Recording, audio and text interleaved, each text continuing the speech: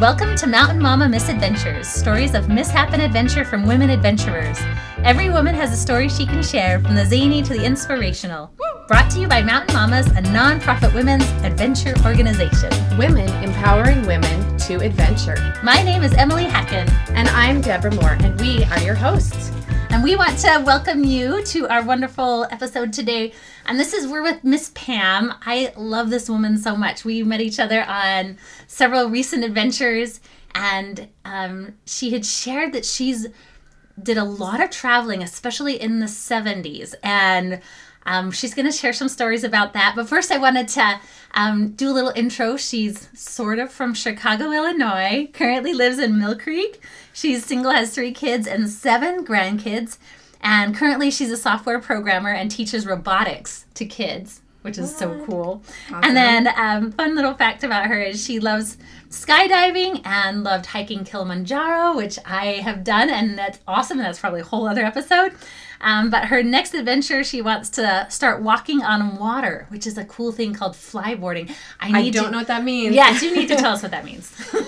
What is this walking on water? You put on these shoes that shoot water out the bottom of them. And so you start in the water, and then you're like hoverboarding on the water. Oh, that sounds amazing. You haven't seen the pictures. Go look for the pictures. They're so cool. Oh, that sounds fantastic. That sounds super fun. We're going to have to check that out. Yes. That could be like a new Mountain Mama thing. All right, cool. Pam, we wanted you to kind of let us know. She shared first that she had a really interesting birth. Can I say that? So she was born in Chicago, but was saying she's not from Chicago. All right, so we got to explain this. Yeah. Okay, so my dad was an airline pilot. My mom was a stewardess, and that's how they met. When my dad got promoted to captain, he moved from San Francisco to New York, and my mom was left with my baby sister to sell the house and then move. So it was finally time for my mom to move to New York. She got on the airplane, and halfway through the flight, I decided to come. I broke my water, and she was stuck. So she was able to get off in Chicago and have me about an hour later. In the middle of a blizzard, she couldn't get out there for a week. She didn't have her luggage, so she had no luggage. She looks at this as not one of her favorite times in her life, is me being born. So that's why I was born in Chicago, but I'm not from Chicago. So when you say, because with the blizzard and everything, was she at least able to make it to a hospital for when you were born, at least that much? They brought an ambulance. Okay. She made it to the hospital. In the terminal. Yeah, that's what I was thinking. Right. But I tried. My first adventure was trying to be born on an airplane, and I didn't quite make it. Well, you had that airplane heritage and stock, and you were like, okay, this is where I'm supposed to be. As I'm built for adventure, for traveling, I just got to get out of here. Yeah, I love that so much. I didn't know that about you, Pam. I just doesn't come up. I know, that's true. Very rarely do we bring our birth stories up. That's true. All right, so I wanted to hear this story. You had mentioned hitchhiking in South Africa, in Rhodesia, Zululand, and this was in 1976-ish? Yes. So I was in college taking a year off because my dad had just had a heart attack, so he was grounded, and I thought I was going to lose all my free travel privileges. Uh-huh. So I took a year off from college. Why did you have free privileges? My dad's a pilot. Because he's a pilot. Oh, yes, of course. Pan Am. Yeah. Captain, so good privileges. Yeah. And before I tell the story, and that I want to give you a waiver of liability, a release of responsibility, because in the 70s and the 80s, things were way different than they are now. And this was before the movie Taken, and people were not as fearful of kidnappings and things that could happen to you when you were traveling. And especially, I was 20 doing most of this traveling that I did. And you could travel alone, and it wasn't too scary. Yeah. I had lots of countries where men would touch my blonde hair, come up and touch my blonde hair and things, but you didn't worry about being harmed. And I was naive. I just want you to know I would never let my daughter travel by herself overseas like I did. Well, I was going to say, and don't worry too much about the, like you said, with the waiver or anything like that. That's kind of what a lot of these stories are, where they're like, we survived, We're not saying that you should try this necessarily. Maybe it'll be a good experience, or maybe you won't make it out. Like, this is not necessarily a how-to as much as a sharing experience. Exactly. Well, I don't know, because I backpacked Europe in the early 2000s and loved it. I was with yourself. I was with another gal that we had just randomly met like a month or two before I went on this trip. And we had a blast. I think we said we were on a wing and a prayer, you know, and then we just met tons of other people that were doing the same thing. And a lot of them from Australia and England and Germany and stuff like that. So I think it's still something I think people could do and should do. I think you just need to be smart about it. But I'm just saying, go. Like, that's why I love this story. I'm like, you just went for it. And the Middle East is a different story. Yeah, and that's where I took a whole trip through the Middle East by myself. Mm-hmm. I looked like I was about 12 or 13 years old. Uh-huh. And I think I probably was safer because I looked like a child instead of a young girl. But so when I went to South Africa, the South Africa is about the size of the United States. Mm-hmm. So to think you're going to take a week or two and travel the whole thing is almost impossible. And I was at the end of my journey. I was getting ready for school, so I was low on money and time. So I'd seen other people that had hitchhiked, so I decided to hitchhike. So wait, I want to back up. Like, were you just traveling all of Africa, like in one summer, or like were you just going specifically for South Africa, or? I did a trip through the Middle East and Rome and the whole Egypt, the whole, that area, and then I did a trip through the South Pacific and Australia and New Zealand, and then I did a trip down to South America and over to South Africa. Oh my God, like each one of these should be like an episode. Easily. Cool. Yeah. Easily. So this was the last one. And are these each individual trips, or this is like, I went this place and then I went... a month or 6 weeks in each one. Okay. Oh, so this is all part of one big trip around the world kind of a thing.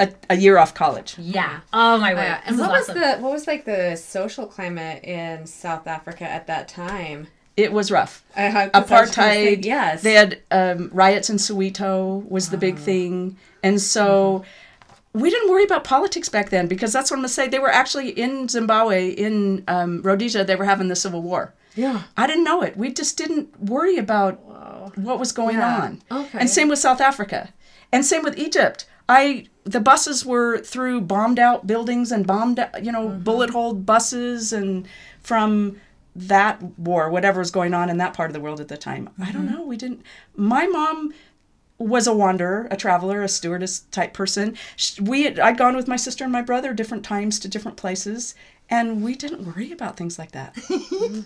That's so cool. So I only know that it was a civil war in Rhodesia because I looked it up just before I came to talk about it. No, so you didn't even know back then. I wanted to see when it changed from Rhodesia to Zimbabwe and found out that, that's why when I got to the border to go, I don't know where I was going, actually. I don't know what the plan was because I wasn't going up to Victoria Falls, which most people do, because it was too far away. So, but I got to the border and they put me on a military bus because they said it wasn't safe to be wandering and hitchhiking. And it wasn't till now, 45 years later, that I realized it was a civil war. Whoa. That's why it wasn't safe. But, like I said, sometimes there is that bliss of youth where it's like, unless it involves me directly, Yeah, I just want to have fun and have an adventure. I do know that as I hitchhiked through, I got picked up by the ranchers, the white ranchers that were there, because they didn't think it was safe for me to be hitchhiking. So I got picked up pretty easily. And because of the conditions of apartheid and the riots and different things, they looked at me as a wealthier college, university student who would share their side of the story. Because we had no internet. We had no, just the news wasn't like it is now. Yeah. And so they wanted me to be an ambassador and go back to the universities and explain their side of what was going on with the black people and the white people there. And even between the Afrikaners, which are Dutch descent, and the English people, that there's contention with all sides. So it was a really fun educational trip, talking to people and learning more about the conditions that were happening, the political situation. Yeah. So you got to the border and you said then the military said no more of this hitchhiking with farmers and stuff, like we're going to escort you, or how did that work? Yeah, they're going to escort me. So I'm on the front of this bus with a whole bunch of military people, and they drop me off. I don't know what city I got dropped off in, but they just said it wasn't safe. But I hitchhiked the rest of the way and back. So So I didn't know. And like I said, I didn't even know what was going on until a couple days ago. Oh my! So what was it like hitchhiking with? I'm gonna go back. Like, what was it just like hitchhiking with these farmers and stuff like that? Were you in buses or? So they're not like farmers. These are guys with big ranches and estates. More like these plantations. These are fairly wealthy. You know, big. It's English. It's British. So it's that kind of a culture. Okay. And they were welcoming. You know, they wanted me to stay with them when I stayed. And again, innocence back then. It was. And did you end up staying with places, people's places as you went along the way? Yes. Oh, that's so neat. And some of the memories were, somebody took us caving, you know, in some of the caves. One of the ranchers showed me his zebra horse combinations that he was pretty proud of. That he was breeding? I think it was an accident. No. Like, did he have like one or did he have several? I think he just had one. Oh, okay. But it was just the accident. But there was just a lot of political discussion. I think that was the key why I enjoy that kind of thing. Yeah. Had the same thing when I went to Israel and then into Syria and Jordan and the Palestinian situation back then in the 70s. And because wasn't there a war in the 76? Yeah, I don't know. It was right after the 76 we'll war. Get into That's that exactly what it was. Yeah. So, yeah, I'm a experienced person. So, you know, listening to their conversations, what's important to them, what's happening in their country is really fun. What was it like? What was it like being in the military? What hitchhiking? Like, was it full of? I don't know. Were they all armed? Was it really relaxed kind of an atmosphere? Were they like super tense? AK-47s everywhere? Like, yeah. Well, I'm kind of used to that. That's a lot of the Middle East is like that. That's the Middle East, and so it was just the way they looked at me and stared at me. It was just an odd sensation. They were so good to me, you know, and they didn't ask me questions. They were supposed to just sit in their chairs, I guess, and do what they wanted. Were you like in the back of a truck? Were you just it was a big bus. It was a big bus. And so that's the part I remember is that it was odd that they were, you know, telling me it wasn't safe and escorting me and oh, wow. Have you been to South Africa since? No. What do you think it would be like if you went back now, or what, you know? Or places that you think you definitely want to go back to see? I want to take my grandkids. It's not about me. I've been there, done that. There are too many other new places to go that I don't usually repeat things. However, I want my grandkids. I want them to do a trip through Europe. I want them to understand that. I want them to do a trip in the Middle East. The best thing you can do is follow history. You go to Egypt, and then you go to Greece, and then you go to Rome. Those are the three major civilizations. And then you go to Israel and all the history there. That was my favorite trip of all the ones I did. And you can go scuba diving in the Red Sea and the most beautiful fish. In knee-deep water, that was my cool thing there, was that I was clearing my face mask and I'm in knee-deep water and here are all these big, giant coral fish and angelfish and whatever all those fish are.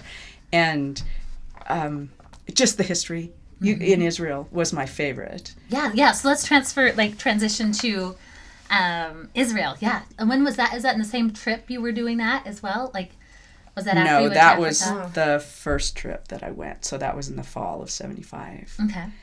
And again, so yeah, I didn't realize that was the whole trip was the thing, because you go to Greece and you see the history. You go to Egypt and you see all the history. So cool. And then I was trying to fly pretty much to cities that Pan Am flew to, but they don't fly to Greece and they do fly to Egypt. They don't fly to Greece and they don't fly to Israel. So I took another little trip over there. And then I was flying out of Syria, Damascus, Syria, which Syria was still not a friendly place, just like it is not now. Syria is one of the worst places to want to go. And so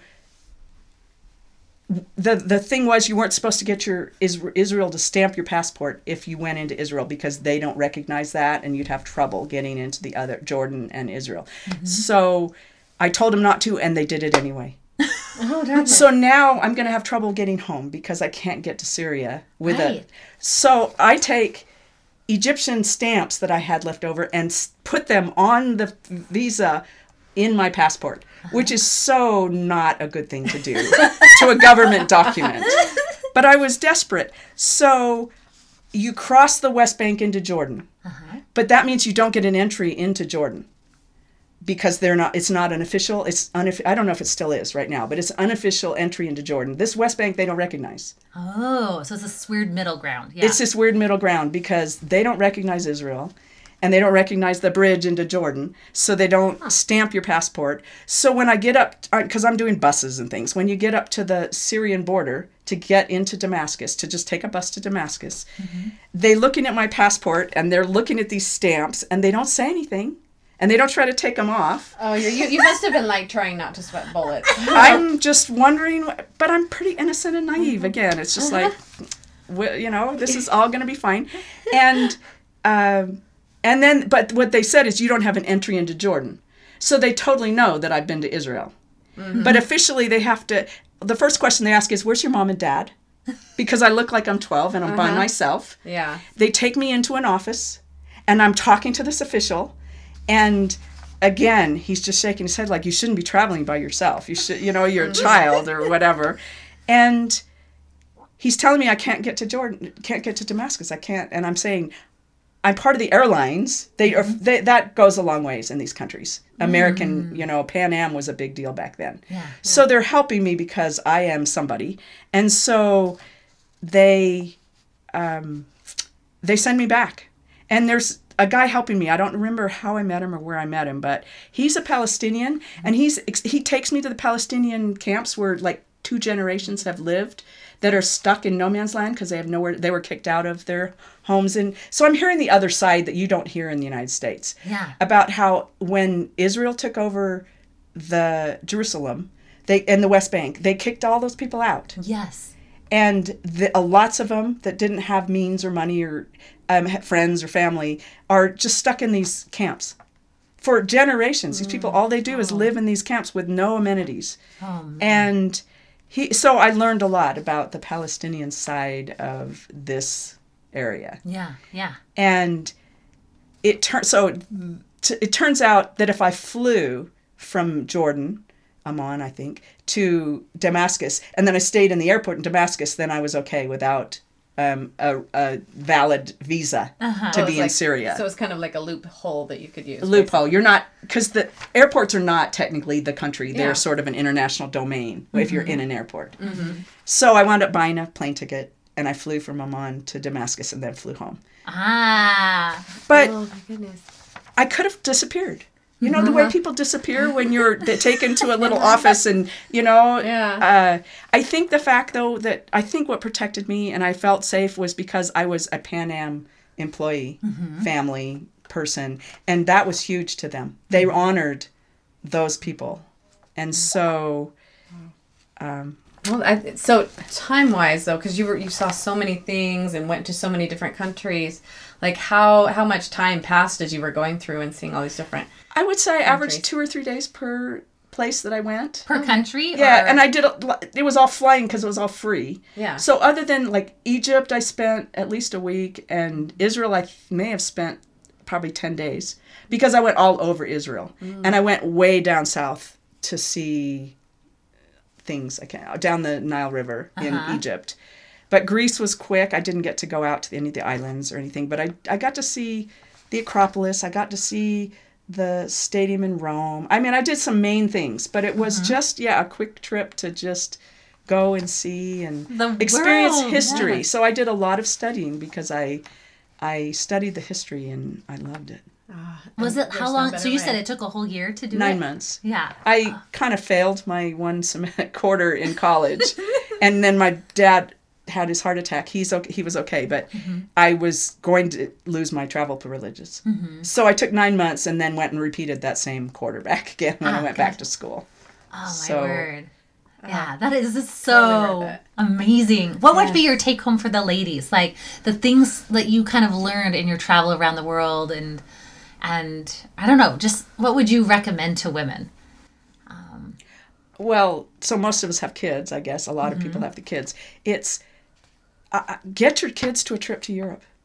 You know, as teenagers, they put the whole world in perspective. The U.S. is not the center of the universe, which is the way I thought. And you also think all the words in our English language are English and American. English, whatever. They're not. You find out all these words that are French and German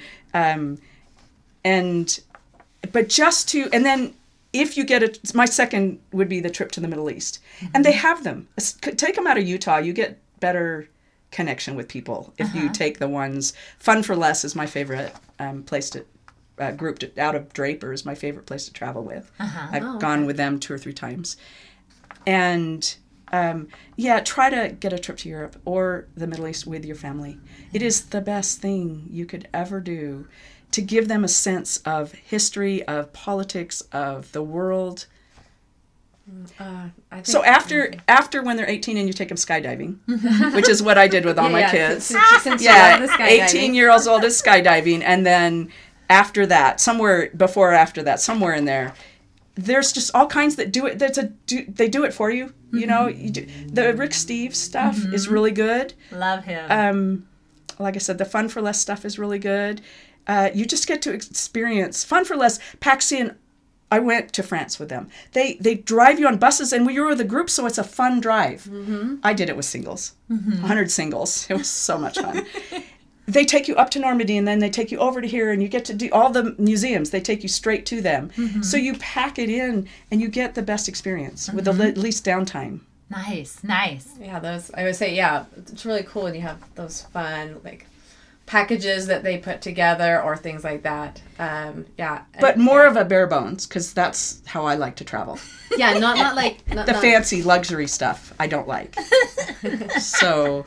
more experience it, experience the food, experience the people, experience more raw. A little bit of the dirt, experience the streets. Yes, that's the Mountain Mama way. No, that is the Mountain Mama way. That was like, we went, my family and I, we went on a cruise a while ago to the Bahamas, and it was a super short cruise, but our favorite part in the Bahamas was getting time to just wander the streets and talk to people there and experience it.